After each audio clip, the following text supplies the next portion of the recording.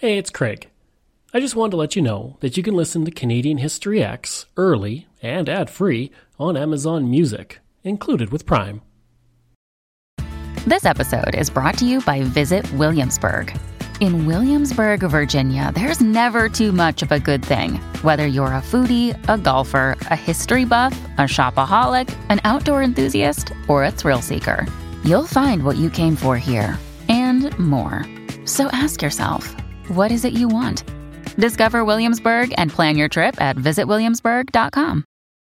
Welcome to Canadian History X. Listener discretion is advised. Hey everyone, Craig Baird here. Before I begin today's story, I want to take a moment and ask that you check me out on Patreon at www.patreon.com/CanadaEHX.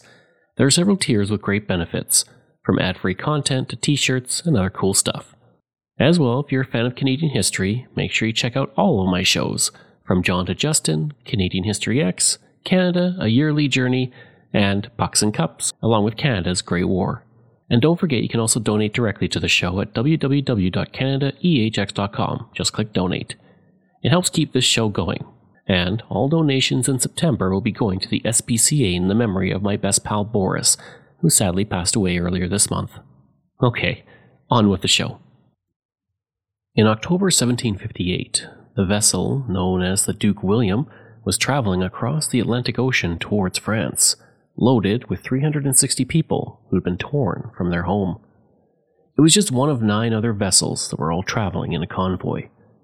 Those on the ship had spent a month sitting off the coast of Canso, Nova Scotia, awaiting departure, but were delayed because of raging foul weather in the area.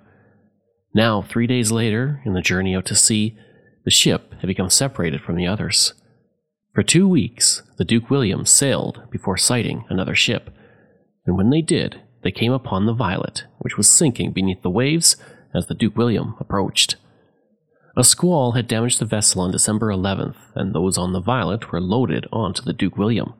Meanwhile, deep in the hull of the Duke William, crew and passengers pumped out water as the ship had sprung a leak.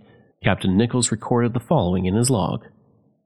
We continue in this dismal situation 3 days, the ship, notwithstanding our efforts, full of water, and expected to sink any minute. Nichols also told those on board they must be content to their fate and submit to Providence. Twice, as the ship slowly sank, other ships were seen in the distance, but neither one came to their rescue. Of the 3 small boats that were aboard the Duke William, designed for cargo, 2 were lowered into the water, carrying the captain, his crew, and a parish priest. The passengers remained on board.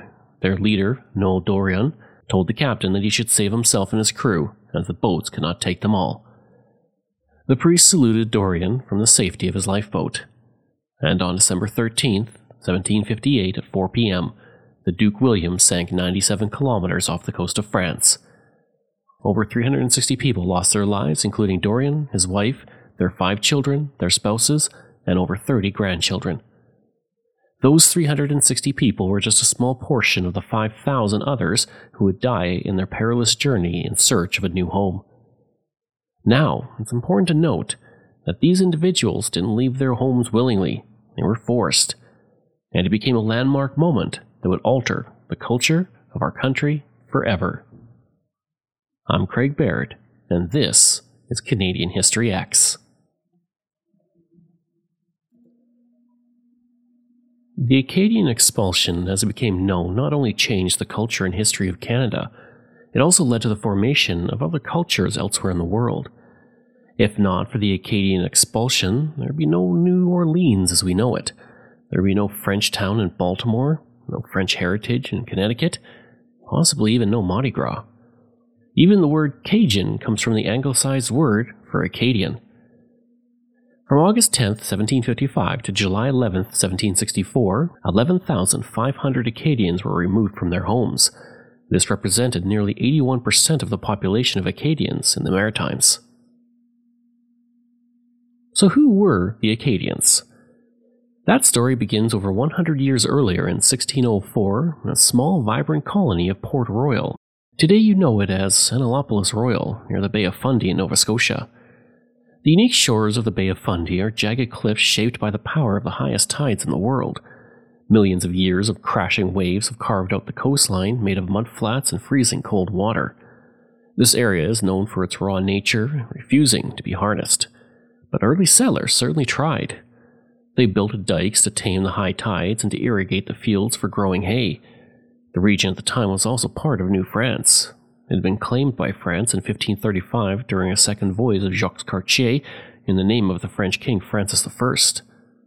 However, France cared little for these settlers, and the Acadians developed an independent mindset for themselves. Rather than fighting against the local indigenous Mi'kmaq nation, they also worked with them and became their allies. For the Acadians, their survival was tied to their cooperation with the local indigenous people. As early as 1626, the two groups were intermarrying, with Mi'kmaq living with the Acadians and vice versa. From 1632 to 1636, there were a number of sailings from the French Atlantic coast to what would be defined as Acadia. This was the area which included many parts of what are now the Canadian Maritime Provinces. But it was not a utopia.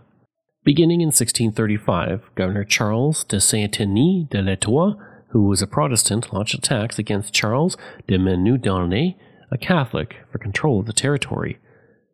The two French governors had been appointed to the area, and they started what has been described as the Acadian Civil War.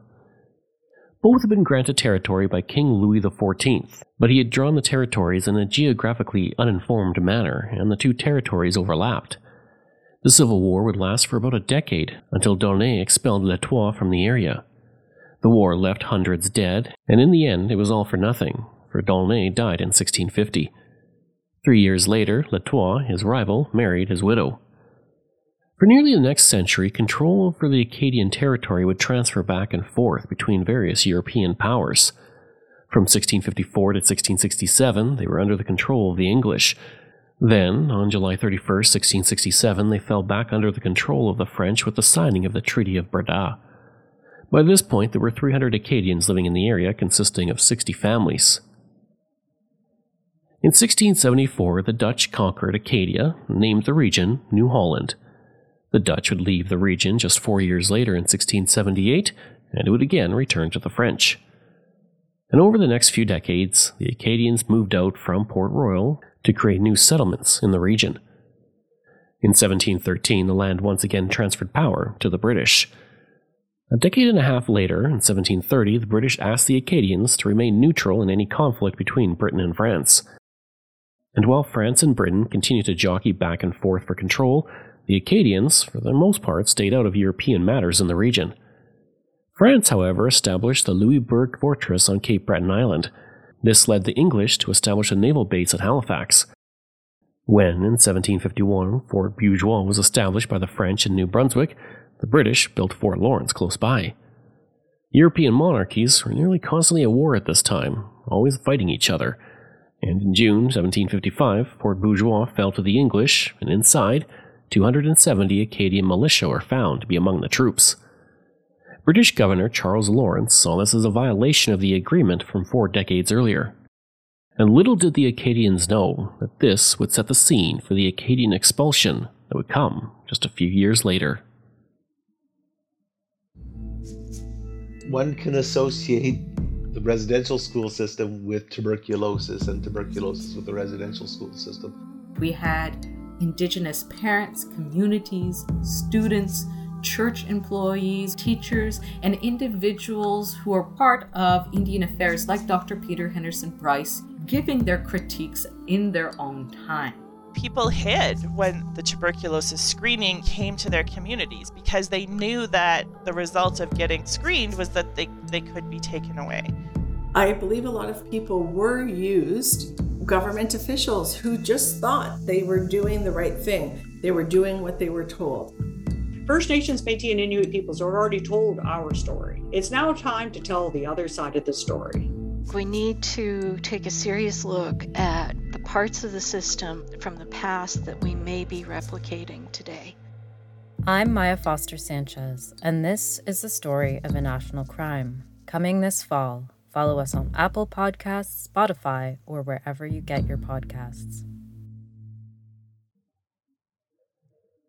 For a month after the fall of Fort Beaujois, Governor Charles Lawrence met with Acadian delegates, pressing them to accept an oath of allegiance to Britain. The delegates, having enjoyed relative independence for over a century, naturally refused.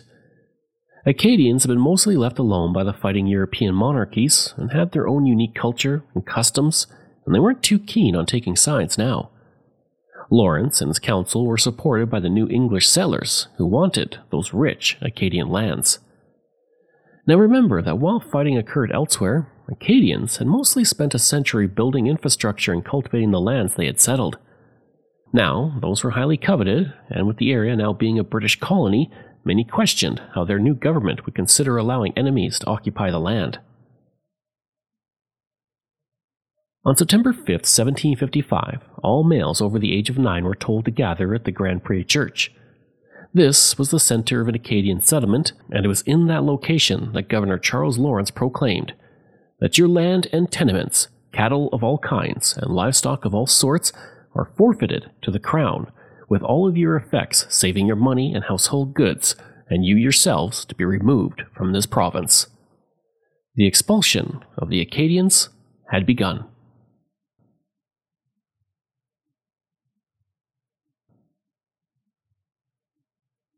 Charles Morris would be the man behind the devious plan. He was an army officer who served on the Nova Scotia Council and was the Chief Justice of the Nova Scotia Supreme Court and the Surveyor General for over 32 years. Born in Boston, he eventually made his way to the colony, and in his travels he produced maps and gathered information about the Acadian colony during his surveys, which were later used by the military authority in Halifax. It was on a warm day on August 10, 1755, when the Acadians filed into church for Sunday services. As prayers went on inside, Morris had the churches surrounded, and as people filed out, as many men as possible were captured. And while the men were rounded up, the dikes were breached, and the crops and houses were burned to the ground. For the men who refused, their families were threatened at the end of bayonets. By the end of supper, 1,100 Acadians had been removed from their lands and transported to South Carolina, Georgia, and Pennsylvania. But not all British officers were happy with the orders to deport the Acadians. Colonel John Winslow would read the deportation order, but would state that despite it being his duty, it was disagreeable to his nature, make, and temper. He would say, "It is not my business to animadvert, but to obey such orders as I receive." Essentially, he used the phrase many others have used when faced with committing atrocities. He was simply following orders. Meanwhile, the Acadians would not go quietly into the night. They instead raged against the dying of the light. Joseph Broussard would launch a guerrilla warfare campaign against the British with the help of his allies, the Micmac. Many Acadians also escaped into nearby forests and made their way to New France. This forced British forces to spend the next 5 years hunting for them. In the spring of 1756, a wood-gathering party was ambushed by Acadians and Micmac, and 9 of the party were killed. That same year, 100 Acadians ambushed 13 soldiers near Fort Edward. 6 men escaped, but the rest were taken prisoner. A year later, that same band of Acadians and Micmac raided Fort Edward and Fort Cumberland, killing 2 men and taking 2 others prisoner. And these raids continued for years. In 1758, 40 Acadian and Micmac ambushed 5 British soldiers on patrol and killed them. The raids were bad enough that most in the Lunenburg Peninsula had abandoned their farms, and by the end of May 1758 had retreated to the protection of town fortifications. For those who did not retreat from their farms, they took their lives into their own hands. From July 13, 1758 to April 20, 1759, 14 soldiers and settlers were killed, including 1 child. On April 4, 1759, Acadians captured a transport ship and then used it to attack the vessel Moncton, which they chased for 5 hours in the Bay of Fundy. But as much as they fought, they were no match for the British. Over the course of the next 8 years, 11,500 Acadians would be deported out of the region to make way for British settlers. And for those who were pushed out of their homes, the hardships were just beginning. While we think of the Acadian expulsion as one long thing, it was actually conducted in many campaigns. The first was 1755 and was known as the Bay of Fundy Campaign. It was followed by the Cape Sable Campaign 1 year later. Cape Sable Island is a flat, wooded island off the southwestern tip of Nova Scotia. It's connected to the mainland by a causeway on the north side and the waters of the Barrington Bay to the east. The Micmac would often hunt seals off the coast of the island. In April 1756, Major Jebediah Preble and his New England troops on their return to Boston would raid a settlement near Port Latour and captured 72 men, women, and children. 2 years later, Major Henry Fletcher and the 35th British Regiment blocked the Cape and troops entered, eventually capturing 100 Acadians, while another 130 Acadians and Micmac escaped. In September of 1758, the British raided the island with warships and 325 soldiers to hunt down and find the Acadians. By October 28th, women and children were captured and sent to George's Island in Halifax Harbor, while men were forced to destroy their village before they too were sent to the island for deportation. During this campaign, nearly 500 Acadians were deported. After the French lost the siege of Louisbourg, which was a pivotal operation in the 7 Years' War in 1758, it ended the French colonial era in Atlantic Canada. And this led to the subsequent British campaign to capture Quebec in 1759 and the remainder of French North America the following year. This meant that thousands of Acadians were deported from Prince Edward Island and Cape Breton Island. The campaign to remove Acadians from Prince Edward Island would see the largest percentage of deaths of the Acadians. The two ships I introduced you to in the beginning of the episode, the Duke William and Violet, were both part of this campaign. Of the 3,100 Acadians deported after the fall of Louisbourg in 1758, 53% would die by drowning or disease. That same year, the Gulf of St. Lawrence campaign started. It involved Brigadier General James Wolfe, the future hero of the Battle of the Plains of Abraham. His force spent September of 1758 clearing out villages and destroying 200 fishing vessels while taking 200 people prisoner. In September 1759, Colonel Robert Monckton led a force of 1,150 British soldiers to destroy Acadian settlements throughout what is now New Brunswick. And the British started at the mouth of the St. John River and moved up the river, destroying communities as they went. That same month, the force burned Point St. Anne's to the ground. The town's population was first recorded in 1698 and showed that there were 38 French settlers, made up mostly of families and their households. Having received their grant from the colonial government of New France and Quebec in 1692, they had managed to clear 118 acres of land by the time the census was taken. Other French families had also begun to populate the area, in particular the Godin family, which would play a prominent role in the events of 1759. For you see, Joseph Godin wrote an account of the massacre for the French government in 1785, and he stated the British captain, Moses Hazen, tied his grandchildren and their mothers to trees, and they were brutally beaten by Hazen's men before being scalped and killed. Godin also confirmed that the Acadians had begun deserting the river the moment they received word the British were establishing military presence at the mouth of the St. John. There were about 90 families established in the area of Point St. Anne, many of whom had fled after the deportation had begun, and by the time Hazen and his men arrived, they had burned 147 buildings, 2 churches, and various barns and stables. They also killed all the hogs, 5 head of cattle, and 212 horses.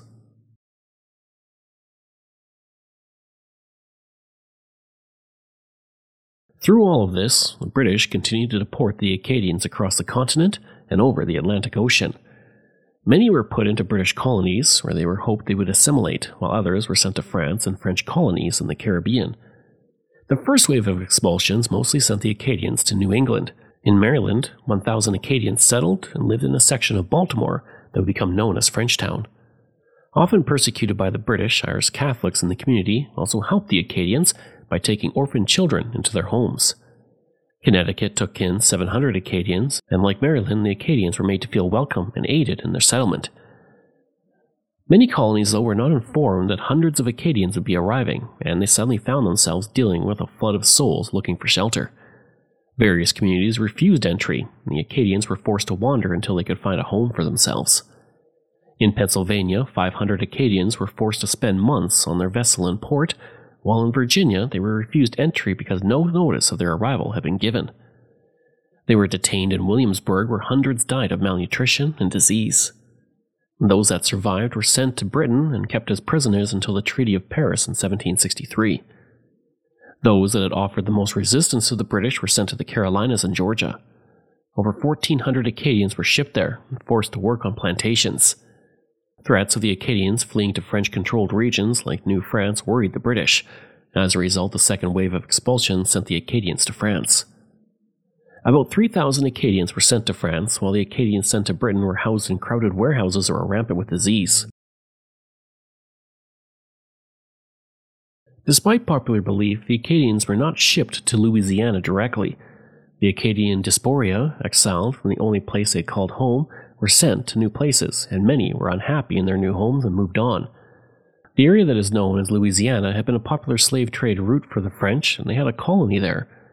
By the 1760s, the Spanish had banned importation of slaves from Haiti to Louisiana.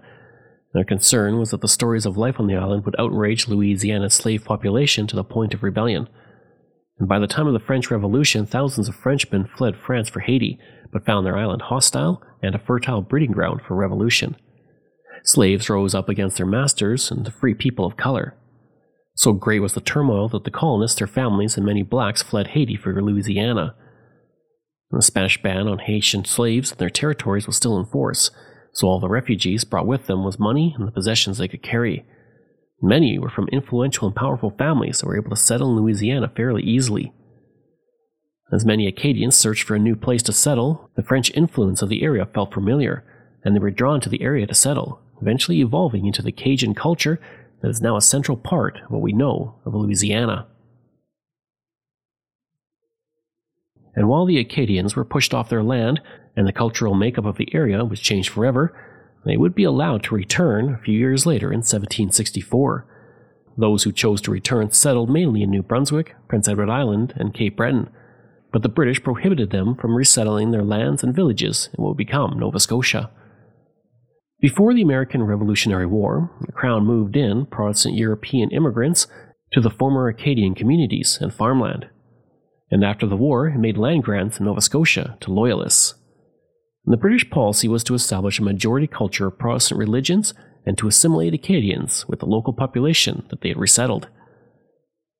In the end, the Acadian expulsion proved to be completely unnecessary from a military perspective, and later generations would deem it to be an inhumane act and one of the many dark chapters in our history.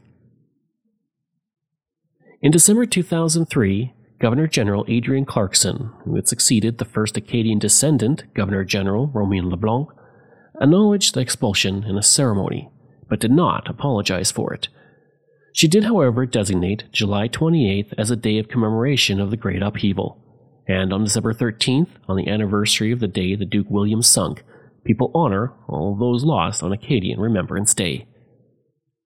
That's the end of the story of the Acadian expulsion, but the Duke William is not the only way this time in history is remembered.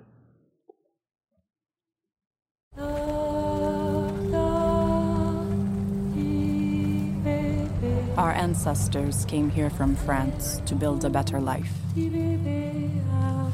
We lived here happily for generations,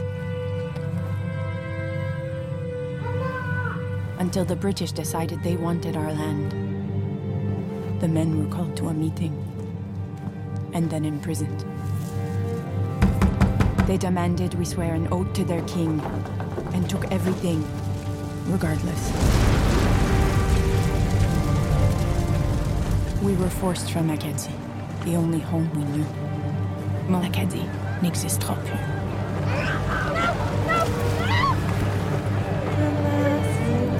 From 1755 to 1763, over 10,000 Acadians were ripped from their homeland. Despite this, Acadian culture endures in Atlantic Canada. This is the forest primeval, the murmuring pines and the hemlocks, bearded with moss and in garments green, indistinct in the twilight, stand like druids of eld, with voices sad and prophetic, stand like harpers hoar, with beards that rest on their bosoms. Loud from its rocky caverns, the deep-voiced neighboring ocean speaks, and in accents disconsolate answers the wail of the forest. This is the prelude to the epic poem by the American poet Henry Wadsworth Longfellow, Evangeline, A Tale of Acadia. Written in English and published in 1847, the poem follows an Acadian girl named Evangeline and her search for her lost love Gabriel, set during the time of the expulsion of the Acadians. The idea for the poem came from Longfellow's friend Nathaniel Hawthorne, man who became Longfellow's most famous work in his lifetime and remains one of his most popular and enduring works. And if you have little ones at home, you might remember, Evangeline is also referenced in the 2009 Disney film The Princess and the Frog, wherein a Cajun firefly named Raymond falls in love with Evangeline, who appears as a star. And following his death, they are reunited and appear side by side in the night sky. Thank you for joining me on Canadian History X. Information for this episode comes from Biography, Canadian Encyclopedia, Maclean's, Wikipedia, Ottawa Citizen, CBC, Historica Canada, and the Government of Nova Scotia. This show is researched, produced, and written by me, Craig Baird, with the help of producer Dila Velasquez. Audio design and production by Rob Johnson. If this is your first time listening and you like what you heard, please take a moment and give us a 5-star review to help others find these amazing stories, and there are so many for you to sink your teeth into. And we love hearing from you, so if you have a show topic you want me to cover, email me at craig@canadaehx.com. And don't forget to stop by my website and social media. I've included all of those in my show notes. Until next time, I'm Craig Baird, and this is Canadian History X.